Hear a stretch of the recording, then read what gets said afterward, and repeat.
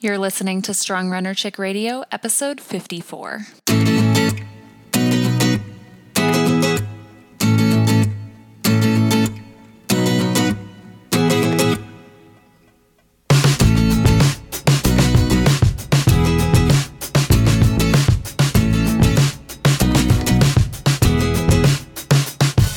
Welcome to Strong Runner Chick Radio, a leading online community where our goal is to educate, empower, and connect female distance runners across the world. We believe in healthy running, fueling, and embracing our strength as female distance runners inside and out. Through interviews with top professional, collegiate, and master's level runners, leading dietitians, coaches, sports psychologists, and runners of all shapes and sizes, we hope to spread the message that there is no one-size-fits-all approach to distance running. Now, let's get to the show. Hey, Strong Runner Chicks, before we get to this amazing episode with the one and only Colleen Quigley, I just wanted to let you know that at some points in this episode, it may be a little difficult to hear Colleen. She is at a cafe outside, and so the wind gets in the way just a little bit here and there. But nevertheless, it's still an amazing conversation, some great takeaways. We hope that you still enjoy this episode, and we apologize for any sound quality errors on our end. So in addition, we have some awesome sponsors. Just wanted to give a special thanks to Fast Zach, Inside Tracker, and Perfect Bar. These are some awesome partners of ours and sponsors at our retreat that we really do appreciate. So in addition, if you have any sponsorship requests, feel free to get in touch with us. We're always looking for new brands to partner with. Thanks and have an awesome day. Hope you enjoy this episode. Hi, Strong Runner Chicks. Welcome to another episode of SRC Radio. This is Kelsey and Megan. We have a very special guest today that we're so honored to have join us, Miss Colleen Quigley. Welcome, Colleen. Hello. Thanks for having me. Well, thank you for being here.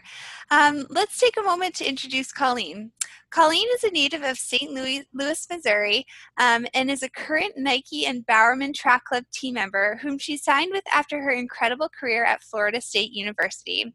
While at Florida State, Colleen won the national title in the 3,000-meter steeplechase during her senior year.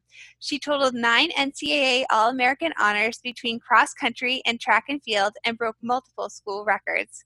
Colleen graduated from Florida State in 2015, completing her Bachelor of Science in Dietetics with a 3.94 GPA within the honors program. Outside of track and field, Colleen worked as a helpline volunteer for the National Eating Disorder Association during the summer of 2014 and worked for Glamour Magazine as an intern for the booking editor during the summer of 2012. Quigley was also named a model for Wilhelmina Models from 2007 to 2011 and worked in New York, London, the Bahamas, Amsterdam, and Turks and Caicos Islands for such clients as Tommy Hilfiger, Ralph Lauren, Prescriptives, Escada, I believe, Fornarina, I think I just butchered that. Oh gosh. Simmons and Glamour Magazine. Welcome to Strong Runner Chick Radio, Colleen. No problem. Don't worry about the pronunciation. It doesn't really matter. That was years ago. Clearly, you can tell I shop at the Goodwill. Okay. All right, Colleen. So how did you get your start in running? I started running pretty much, didn't really get started until high school, actually. I did a little tad bit of grade school track, but actually hated it. Both my parents are runners, and they were the coaches of our team, and so I did it because I had to, but I didn't love it. And I didn't really start running for real until I got to high school, basically just to stay in shape for the soccer team, or so I thought. But I ended up falling in love with the girls, just being part of the team. Runners are just amazing people, and so I fell in love with runners, and then I fell in love with running eventually after that as well. But yeah, I just loved being a part of the team, and then when cross country turned into track, I just decided to keep doing it. The same girls that I love from cross country season. So. And when I was reading your bio on your website, you were a dancer as well?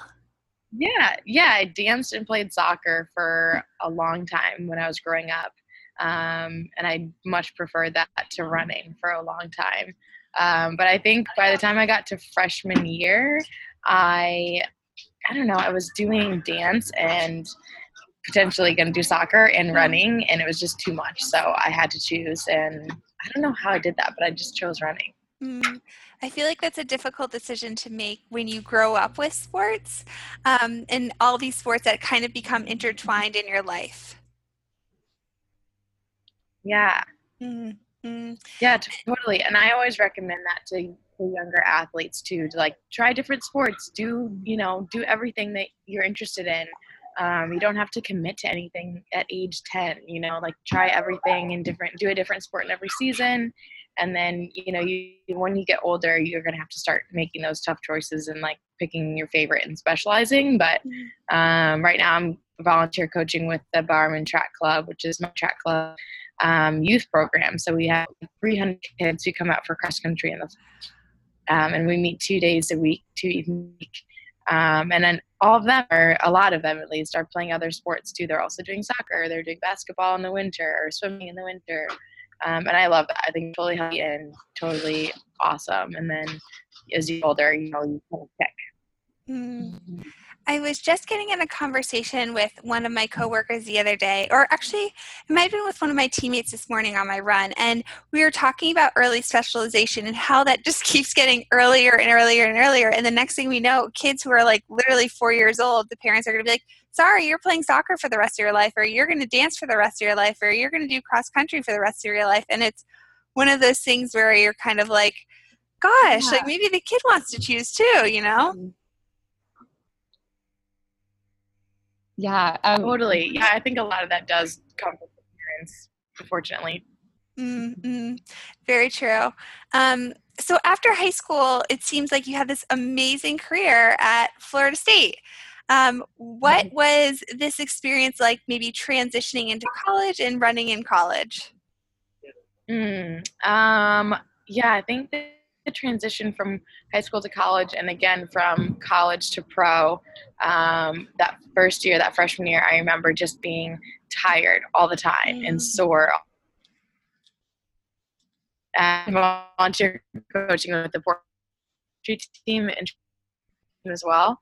And all of our freshmen, they are saying the same thing right now, where they're like, I'm so tired, I'm so sore in their first race. They're maybe underperforming in their first races because they're just like constantly, just fatigued. And it's because it's a lot of work. The workload is a lot bigger. The workouts are harder, and you're probably doing more miles than you ever did.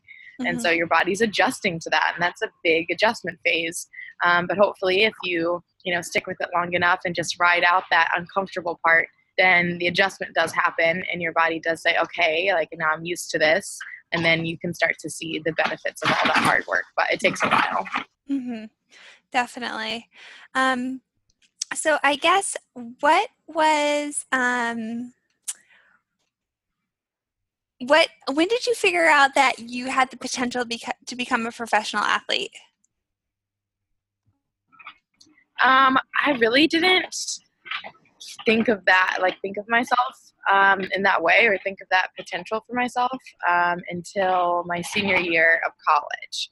I don't know, people in college or coaches or other people started to say things to me like, oh, you can, go train for Rio, or you're going to try and go to the Olympics. And I was like, I don't know, like hadn't really thought about that. That was never like my end goal. That was never like something that was on my radar.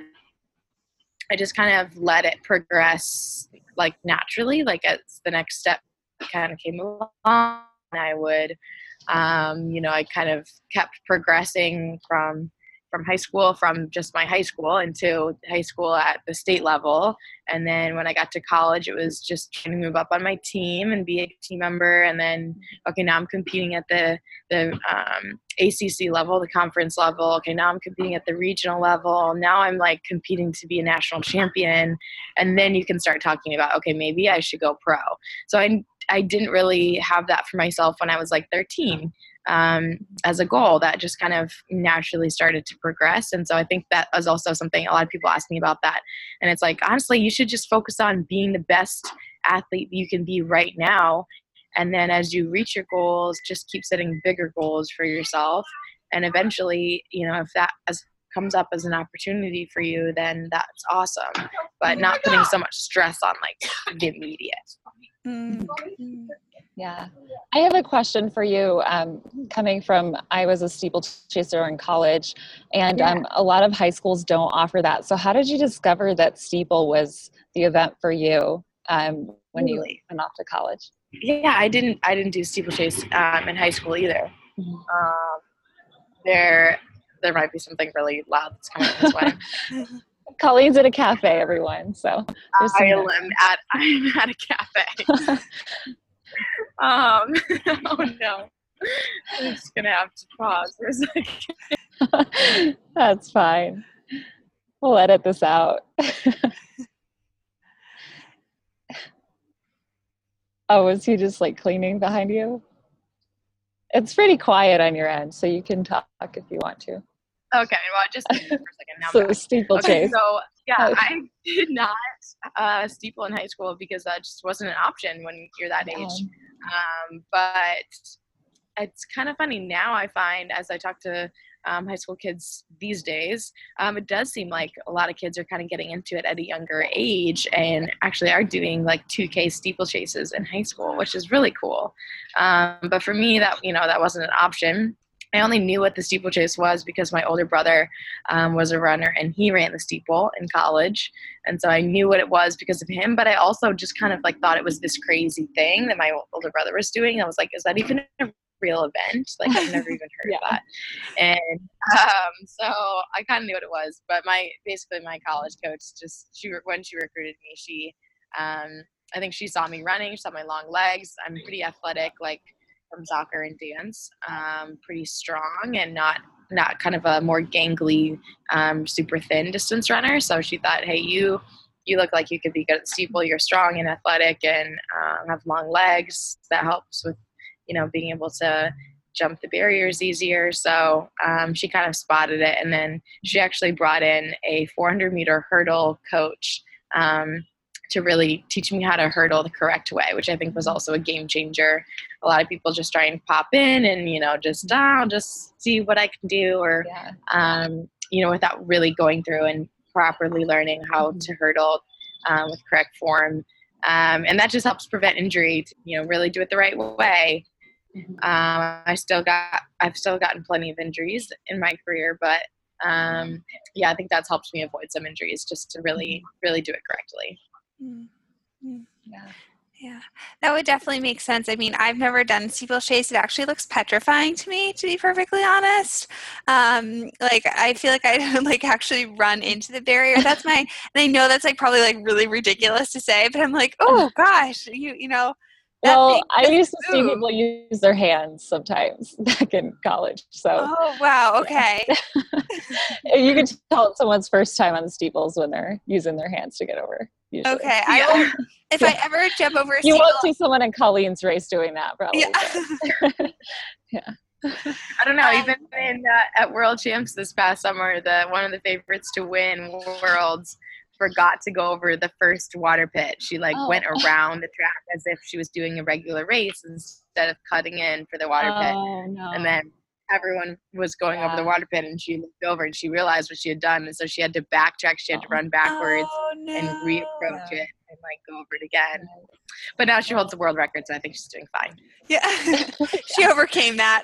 Yeah. Well, it seemed to work out for you as well. So, go ahead, Meg. Oh, well, I wanted to get right into something we're really looking forward to asking about is your hashtag Fast Braid Fridays. And they've become quite the Instagram sensation. What was your idea behind starting these? Yes, I actually have some fast braids in for you guys today. Beautiful. So Fast Braid Friday started out as French Braid Friday, which just started as something that was super fun and silly. I just posted on my Instagram one Friday being like, it was a picture of myself in a French braid, and I said, is hashtag French Braid Friday a thing? Because it should totally be a thing. And it was just silly, alliteration. I wear my hair in a French braid a lot to run in, so I just thought it was fun.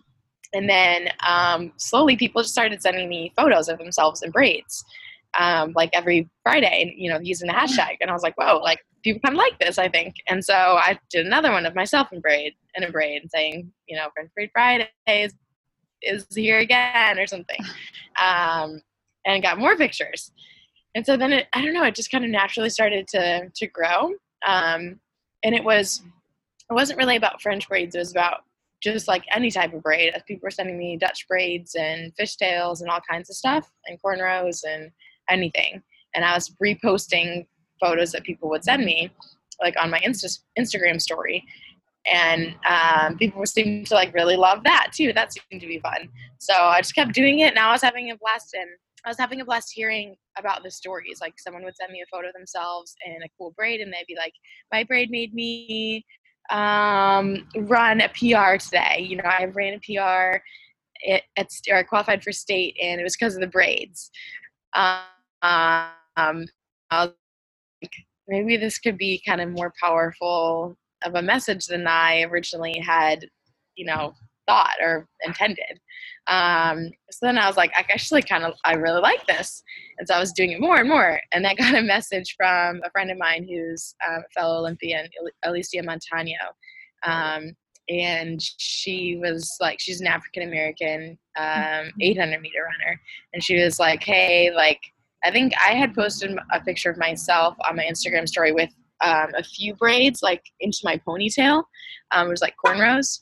And I had said, hashtag French Braid Friday. And she was like, yo, I get the braid thing, but like you can't do cornrows on your hair as a white person and then call them French braids. I was like, oh, like, oops. I didn't know what I was doing. I was just being silly. And I just liked the way that they looked. And so I just called them French braids because it rhymes or it starts with an F, like Friday, and I like the alliteration. And she was like, I get that, but there's a whole culture behind braids for a lot of different people. They find it, it has a deeper meaning. And the name is actually important because it signifies where it came from and the history behind that, and who created them, and what that means to a whole culture of people that I have no idea about. Right. And so I was like, okay, like this is more serious. So I asked Alicia, I was like, what should I do? Like, I love the braids. I think they've become like this thing where people braid their hair and then they do awesome stuff. And I want to keep spreading that like positivity. And so it was her idea actually to call it Fast Braid Friday, because it's all about doing your hair in a way that makes you feel confident and get on the start line and you want to go run fast because you feel good about yourself. You feel strong and powerful, and you're just like, I've done all the preparation and this is the last thing that I need to do to just put my game face on and go out there and really achieve something awesome. And so that's what it became, even though it's just started as something really silly. But now it's this whole big thing, and I get hundreds of photos every week, and it's really fun. People post them on their story or just send them to me in a direct message, or they post them on their Instagram as like as a real post. So yeah, it's been amazing. And then last Friday, or 2 Fridays ago now, I did my first ever Fast Braid Friday pop-up braid bar. It was in New York. It was in conjunction with a race that I did there on Fifth Avenue, which is the Fifth Avenue Road Mile. It's just 1 mile straight down Fifth Avenue, sponsored by New York Road Runners. And I was in the race, and 2 days before, the race was on Sunday, so 2 days before, on Friday, of course, I did my first ever Fast Braid Friday pop-up braid bar. It was so fun. A lot of people came and got their hair braided. We had some professional braiders there from some different hair schools around the area, and then some friends that had just reached out on Instagram as well. And so they came and volunteered for me and just braided hair, made these girls feel like absolute, princesses that got to sit in the braiding chair and get their hair braided, which is so like, oh, it's such a good feeling having someone do your hair for you. And then I had a photographer, David Brissetti, came and made sure everyone got a photograph of themselves in their badass braids. And we gave away some prizes. Nike gave us some prizes. We had prizes or like goodie bags from a bunch of different companies, hair companies. The Tory Burch Foundation got involved and they gave everyone Embrace Ambition bracelets. And then we had a braid menu by a magazine called Like the Wind magazine. And they illustrated our braid menu for what they could do with their braids. So yeah, it was super, super fun. And now I'm like really excited to do more. Like I said, that was the first one, but I think this could just be the start of something that's really awesome. Could have them anywhere, just you don't really need much. You just need some people who are willing to braid and some space to do it. So I'm hoping I'm going to have another one in San Francisco next Friday. So a week from Friday, which would be the 28th, I believe, or 27th. No, I can't remember. I think it's 28th. And so, yeah, that'll be my second one. And then I'm hoping to have another one around the Chicago and New York marathons. Oh, wow. So cool. It'll be a busy fall. I hope people can come to those. Yeah. But yeah, it's been really fun. I think I never expected it to turn into a big thing, but the people who have sent me pictures are really the ones that like created this into more of a movement than I ever thought it would be.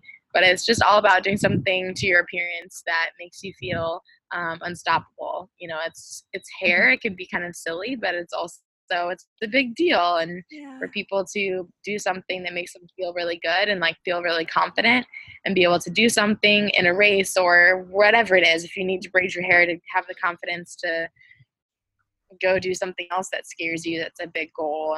If it's to take a test or something like that,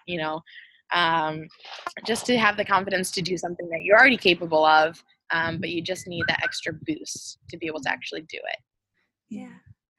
I love this whole movement just because of the fact that, and you kind of just mentioned this, Colleen, the idea that a lot of people think that they need to look a certain way to be fast or they need to act a certain way to be fast, where in reality, you can just be yourself and be as fast as you possibly can be.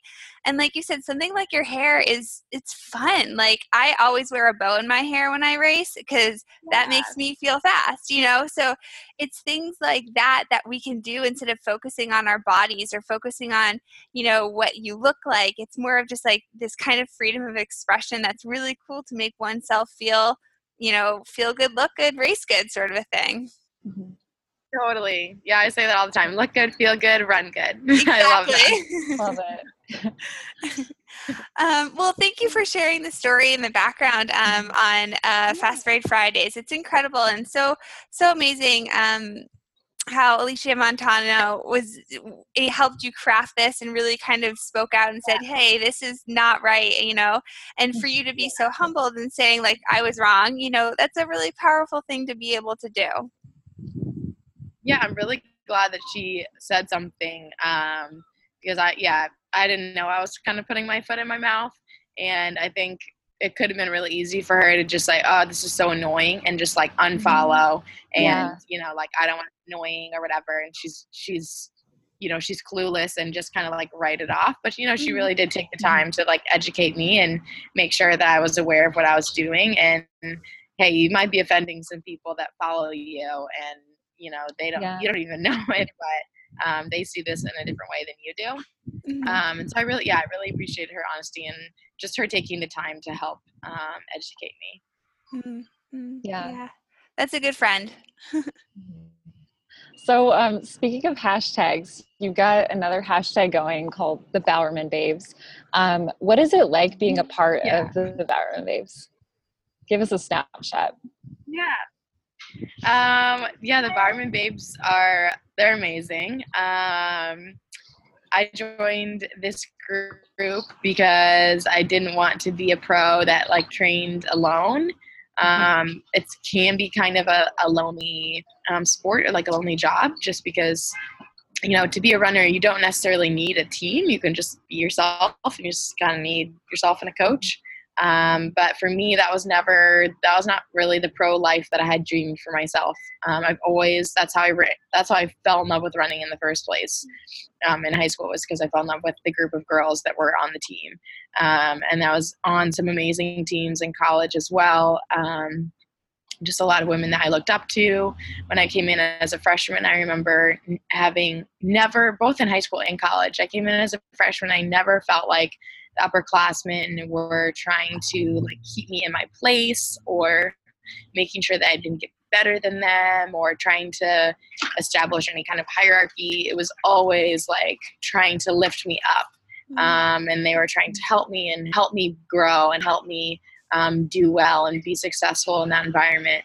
And I find that to be completely true with the Bowerman Babes as well. And that's something I was looking for in my pro life. So that was Shalane from the start. Shalane Flanagan is kind of our mama bear. She's at the top of the totem pole, but she never does anything to make sure that people know that she's there, like at the top. It's always a bring others up with you type of mentality, which is incredible. And I think it really sets the tone for our team that everyone else she leads by example and everyone else follows that example and make sure that as we add new people, we just added 2 more college girls this summer. And so make sure that they know that that's the case and that we're here to help them and support them and navigating the pro life and trying to figure out how everything works. We're there to help them grow and learn and get better. So I think that's a really powerful part of our team. And that's just kind of like who we are. And we just have so much fun along the way too. We keep it really loose. It's serious what we're doing, like our goals are very serious and very big, and we have high expectations for ourselves and for each other. We're out here trying to win medals. We're not just trying to go to the Olympics anymore. We've all been to the Olympics now.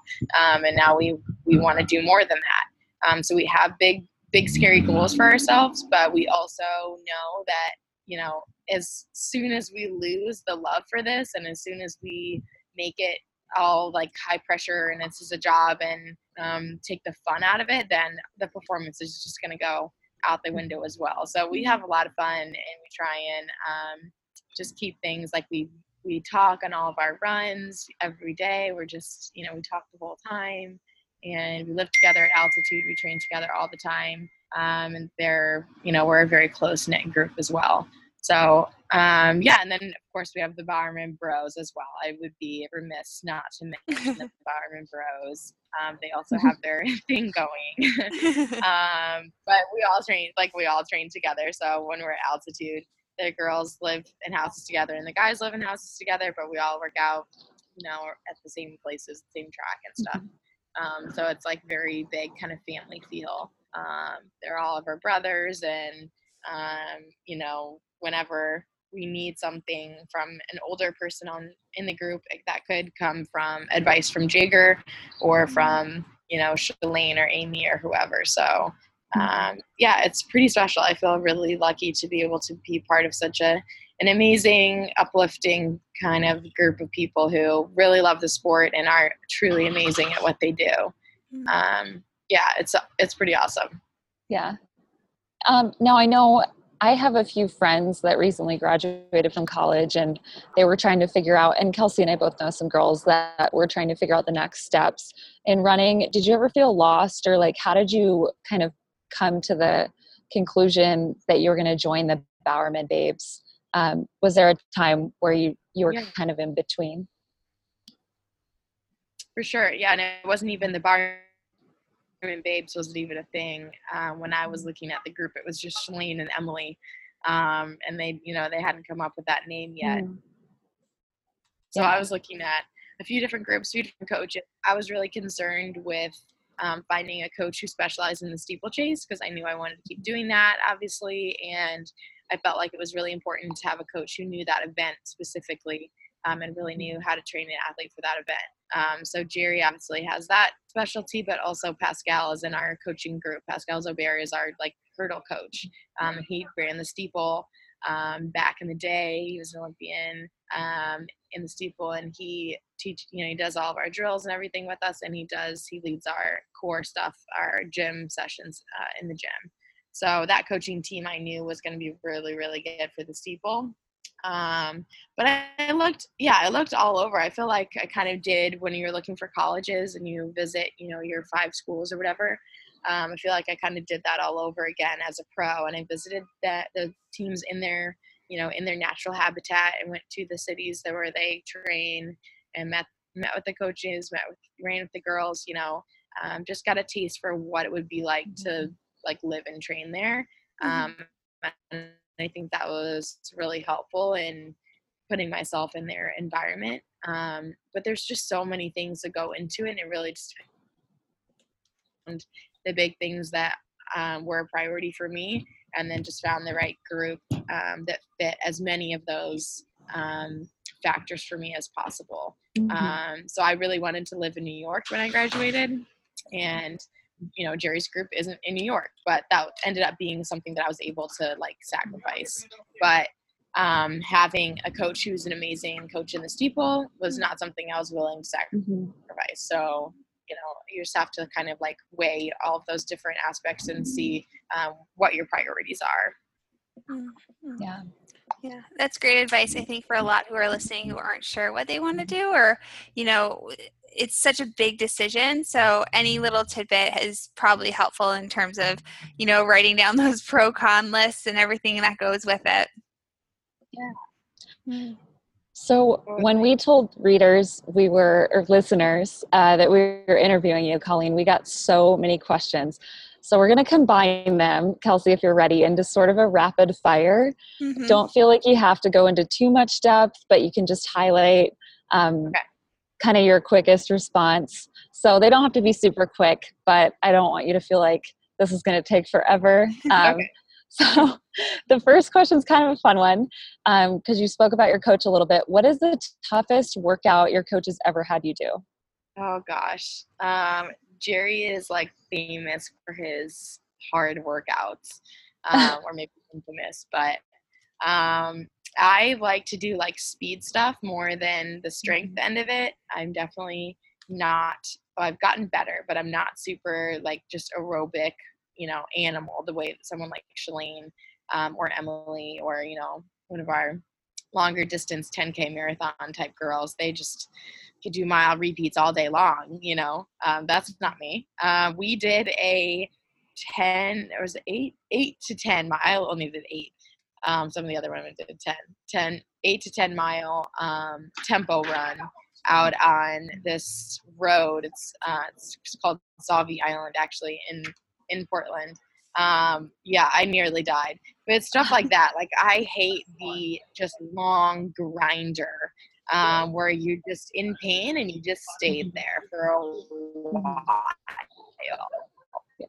I'd much rather like do an 800 and just it hurts like hell and it's so lactic and then it's over before you even know it. We do a lot of stuff where it's like 4 or 5 times a mile, and that's just to like with like 90 seconds recovery at maybe like 15 pace. And then that is just like to get you tired for the real work where he just, do like 844, or like 6 times 400 or something. It's like, that's the real work, but he just wanted to get you really tired by making you do a bunch of mile repeats before you.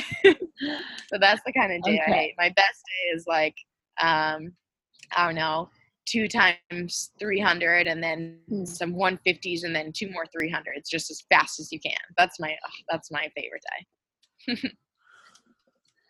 It's so funny to think of what is hard for some people and easy for others, like mentally. Like, because I'm sitting here and I'm like, give me those 8 to 10 milers any day of the week. But like thinking of running on a track is actually the most petrifying thing to me. Like, it's so scary. Yeah, everybody's different. So funny. Yeah. The spring. Best tips on recovery. So how do you recover from this hard stuff? I have like all the tools, all the goodies. I have like the R8, the foot roller, the R3, and the R8 is like the bigger roll recovery like leg one, I guess. I love those. I have like the stretching rope. I have one of the hyper ice gun things, or like massage gun things. I have like the spiky ball for your feet. I mean, I literally, if there's a recovery tool, I probably own it. So I use them all just depending on like what's going on with my body at that time, whatever like little thing is happening, whatever's sore. I also love I'm not as much into ice baths these days as salt, like Epsom salt soaks. So I'll do in the evening like a warm bath with Epsom salt, and then puts me like right to bed. Like I get really sleepy from that. And I just think that helps to relax the muscles and just make everything kind of, just like loosen up and relaxed. Gosh, what else? Do you take naps? I also really like, I do take naps. Yeah. I do take naps, probably maybe 2 or 3 times a week, especially if we're at training camp and we're training really hard. I do take like a 30 minutes to an hour nap. I also really recommend to people active recovery in the form of going into the pool. So whether that's aqua jogging or swimming for me, it's swimming, but instead of a double run about 2 or 3 times a week, I will do a double in the pool where in the afternoon I just swim for like 30 or 45 minutes. Not like a swim workout.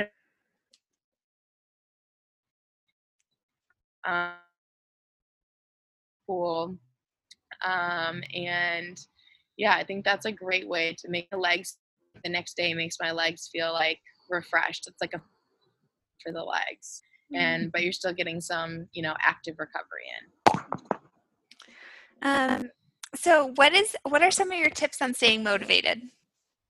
Oh, that's a good one. People ask me that a lot, which is kind of funny because I feel like, I don't know, it's a very frequently asked question. Yeah. But I think my best way that I stay motivated is just staying with my group. If I'm, if I'm training alone, like doing the whole pro runner thing as a, solo athlete, I think that's so much harder. I have my group of women that if I come to practice, it's Portland, right? It's beautiful out today. Don't let this fool you. This is not normal Portland. Usually I can't sit outside because it's raining or at least drizzling and it's just like gross. So yeah, in the wintertime, it's gross. I wake up in the dark and it barely gets light, like the whole day, barely see the sun. It can be hard to motivate yourself to like go out there and do your work and like get in the miles for the day. You still have to do a 10-mile run and weights and a 30-minute swim. Like that has to get done no matter how tired or, like not feel like running. You just like don't feel like doing it. So, but for me, I know if I show up to Nike at 8:30 and get out there on the field and start running, there will be, at least 5 or 6 or 7 other women out there at the same time that will get me through that 10 miles for sure. And then, we talk and then all of a sudden I'm at, 65 minutes and I'm like, I'm almost done. So, getting a group together, getting teammates, having people that can meet you at a certain time, keep you accountable. Like we're going to meet at, 7 a.m. We're going to do the run. If you don't show up, like someone else is waiting there for you to run. And that's probably going to be enough motivation in itself to get your butt out of bed in the morning and go do it. So having someone to meet is awesome. And then just kind of checking in with yourself occasionally and asking yourself, like, what is my goal? What is the purpose of doing this? Why am I doing it? Why am I training? And that can be so different depending on who you are and, what your goals are. But just checking in with yourself, why am I doing this? And then asking yourself, like, am I doing the things that I need to do? Am I honestly doing all the things that I need to do to be able to reach that goal? And that even just asking myself that, I think usually is enough to be like, oh yeah, like if I really want to do that, then this is what I'm going to do today to get myself further along towards that goal. And just checking back in with yourself whenever, you feel like it's necessary to ask yourself, am I doing all those things that I need to do to reach my goal? But yeah, I think checking in on goals and then just get yourself some running buddies, training partners. Oh, Kelsey, you can go. Nope. Oh, you're good. You're good. We're just kind of moving along so rapid fire here. What do you consider, when I say breakthrough race, what stands out to you as your breakthrough? Ooh, breakthrough race. I think when I really started to see myself as like an elite runner would have to be my sophomore year of college. My freshman year, I finished 5th at NCAA's in the steeplechase, and I thought that was amazing. But my sophomore year, I ended up second at NC's, second only to Emma Coburn, who at the time had already been to the Olympics, and then came back. She redshirted, or she sat out a year, I guess, and went to the Olympics, and then came back as a 5th year into the NCAA for her senior year. And it was my sophomore year. So it was like, okay, like Emma is, everybody knows, she's going to win. That's fine.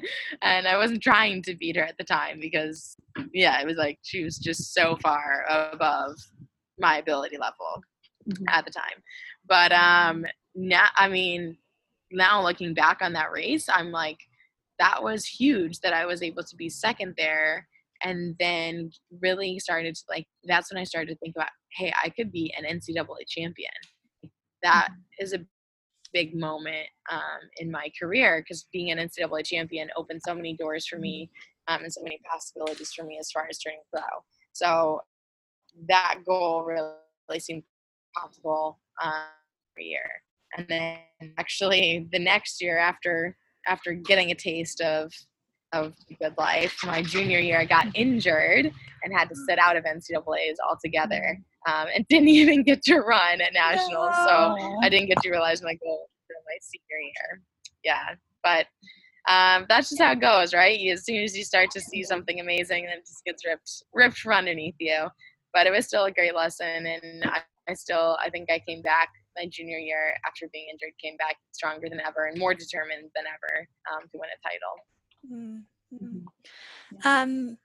So you wrapped up your 2018 season not too long ago.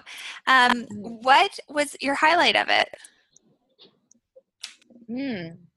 2018 was funny because I had a lot of goals for myself this summer, which included making the Diamond League final in the steeple, and not being third at USA's was a goal of mine. I had been third at USA's for 3 years in a row. 2015, 2016, 2017, I was third.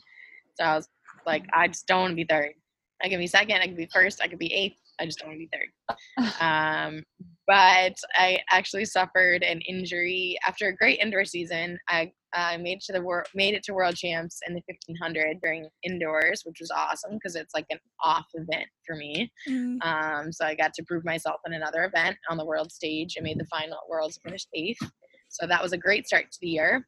But then in the beginning of the summer, I actually went to altitude and I suffered an injury from training. I got a stress reaction in my left foot. So that was a bummer start to the year. I had to drop out of 3 races, including USA's. Didn't get to run at USA's at all. So I wasn't third. So I kind of achieved my goal, I guess. Not in the way that I wanted to.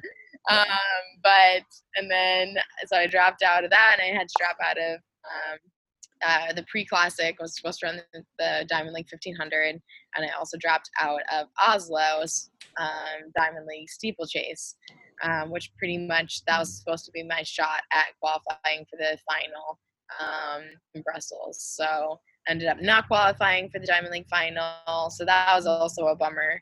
But actually, in the end of my season, I just finished a couple weeks ago, and I actually felt really good about it because I came back after that injury and was able to get healthy in July, and ended up going out to Europe. So my coach sent me out for 3 races. I went to Birmingham, raced a 1K, which is kind of a random distance.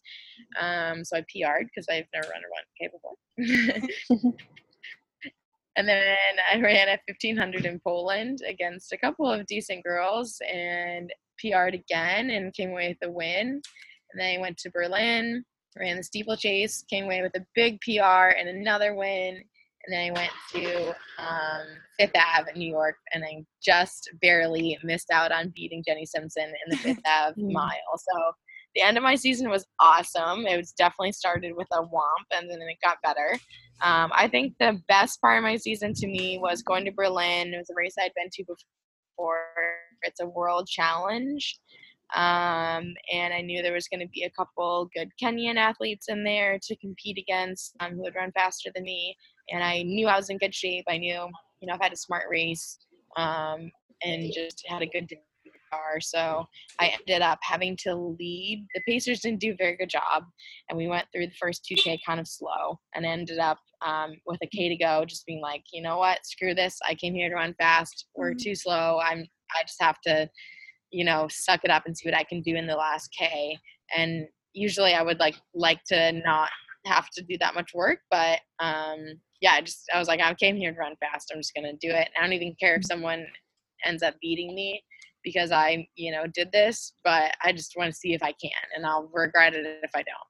So I just went out the last K all by myself and ran under 3 minutes for the last K, which as fast as I've ever run in the last K, and it was all by myself, and it felt really, really good. I felt really strong. I felt like I should have gone earlier. I had no regrets about making such a strong move, and ended up being able to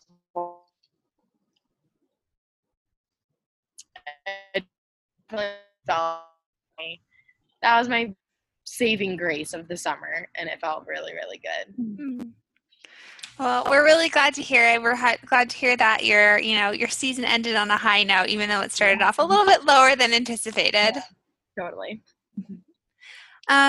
So we did get a lot of nutrition questions from our readers and followers, and I know you actually have a blog post on this as well. Is that correct?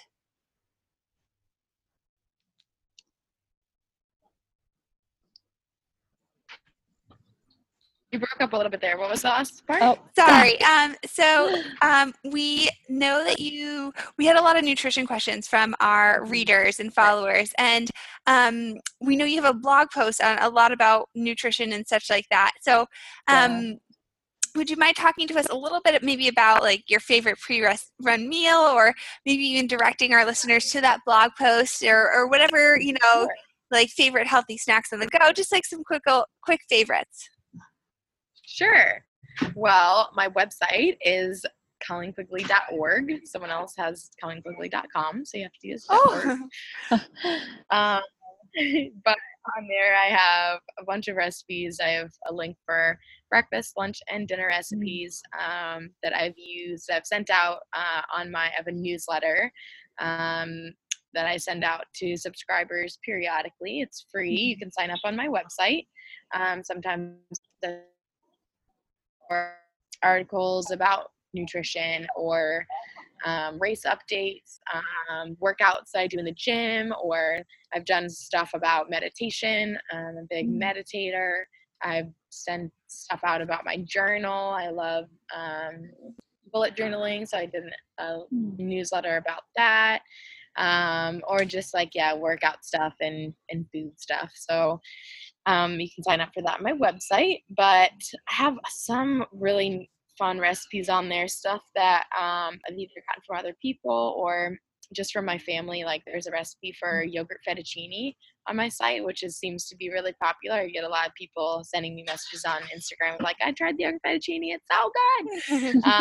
That's one of my favorites because my dad made that for us growing up. We kind of had that instead of macaroni and cheese. My family has always been my mom is a super big health nut, and I used to hate that when I was little because I just wanted to eat whatever everyone else was eating.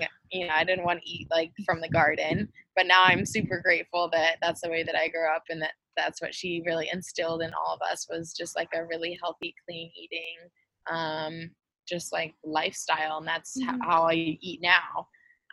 But we had this recipe called yogurt fettuccine, and it's kind of like a fettuccine. I use plain yogurt and cheese to make this cream sauce. So doesn't have like that heavy whipping cream in it. I've tried that. I was about to say, yeah. so good. Well, you posted it, I think, on our How the Pros Fuel. So yeah, it's like a signature one. I always think of you like, oh, this is Colleen Quigley's recipe. So good. Oh my God, that's awesome. Well, we always would have it. My dad was my high school coach, so we'd have the whole team over for dinner, like before the sectional meet or whatever, and we'd always have that for them. And then when I got to college, whenever we had potlucks on my team in college, I'd always make that for all the girls. They'd like request it, like I'd have to bring yogurt for the team. And now I make it for my teammates at least once every altitude trip when we're at altitude camp together. So the recipe your signature. No, go ahead, Meg. You're good. One more quick reader question on favorite Nike gear. Gosh, I'm super spoiled. Nike treats us so well. We get so much stuff, and twice a year I get like shipments of fall and spring wear. So I always get to try out, all their new product, which is amazing. Let's see. I'm going to use this as an opportunity to tell Nike that I really want them to bring back the Sky High Dunks. They are a high-heeled tennis shoe. They're super badass. They make you feel like you're wearing a tennis shoe, but you look like kind of dressy, like you could go, out to dinner with like a dress with your high-heeled tennis shoe and still feel comfortable, but look a little bit dressy. Or with jeans. I mean, you can literally wear them with anything. They're so amazing. But Nike doesn't sell them anymore. You have to like buy them on like eBay now. Because I can't make them anymore. So I've told them, I'm like, guys, bring back the Sky High Dunks.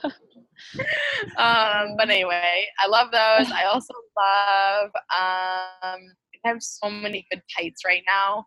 I know it's like fall, and so I think maybe that's why I'm like just craving like sweaters with like tights, like nice, just comfy cotton black tight. They have so many great like tights for running, but also just for like hanging out or if you're in the gym or whatever too. I love that. I'm running mostly in the Pegasus right now, and sometimes in the Zoom Fly, which is the trainer version of the Vaporfly, which is the 4% shoe that everyone wants to get their hands on. They don't have any Vaporflies right now, but they do have the Zoom Fly, which is the trainer one. And that one is just nice. It just makes you feel really poppy and like bouncy. I already have a pretty bouncy stride, but it definitely puts you like on the front of your feet and feel like you can run fast. So that's a great one too if you're like doing like long distance training, if you're doing like longer workouts where you don't want to wear like a flat but your training shoe is like really clunky.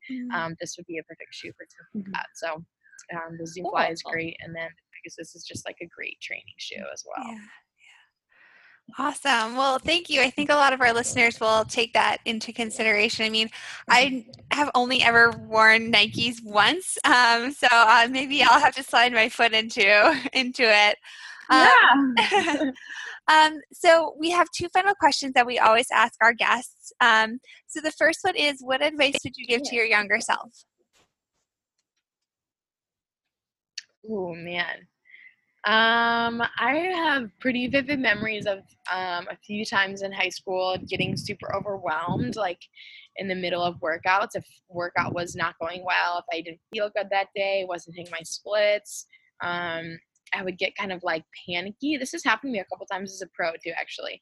Like panicky where like you feel like you're hyperventilating, like you have asthma or something, but I don't have asthma. It was just more like a panic attack kind of thing. And just that feeling of like so much pressure. You feel like you really want to have a good workout and it's not, maybe just not going well. Maybe you're tired. It was exam week and you haven't gotten enough sleep and your body is just exhausted and you're pushing it, too hard. And it just might just not hit your splits that day. We all have those kind of days. And I definitely feel like I stressed out about that too much. Then, and I don't know, maybe even now, it's hard to let that go. But I think I would just tell myself, like, take a deep breath. This is only one workout. in the string of, months of training, this workout, while it's important and while every workout is important, not one single workout is going to make or break you. And so sometimes you want to push through and give it your all and just do the best that you can do on that day, but also realize that it's not going to be a perfect day every day. And that really does make you savor the days where everything is just clicking and it's coming to you easily and it feels so good and it feels so natural. But that's not going to happen every day, and that's fine. You just have to get the most out of yourself that you can on that day and just staying calm and realizing that maybe you're working through a different challenge that is also very necessary and very important. And just this fun challenge.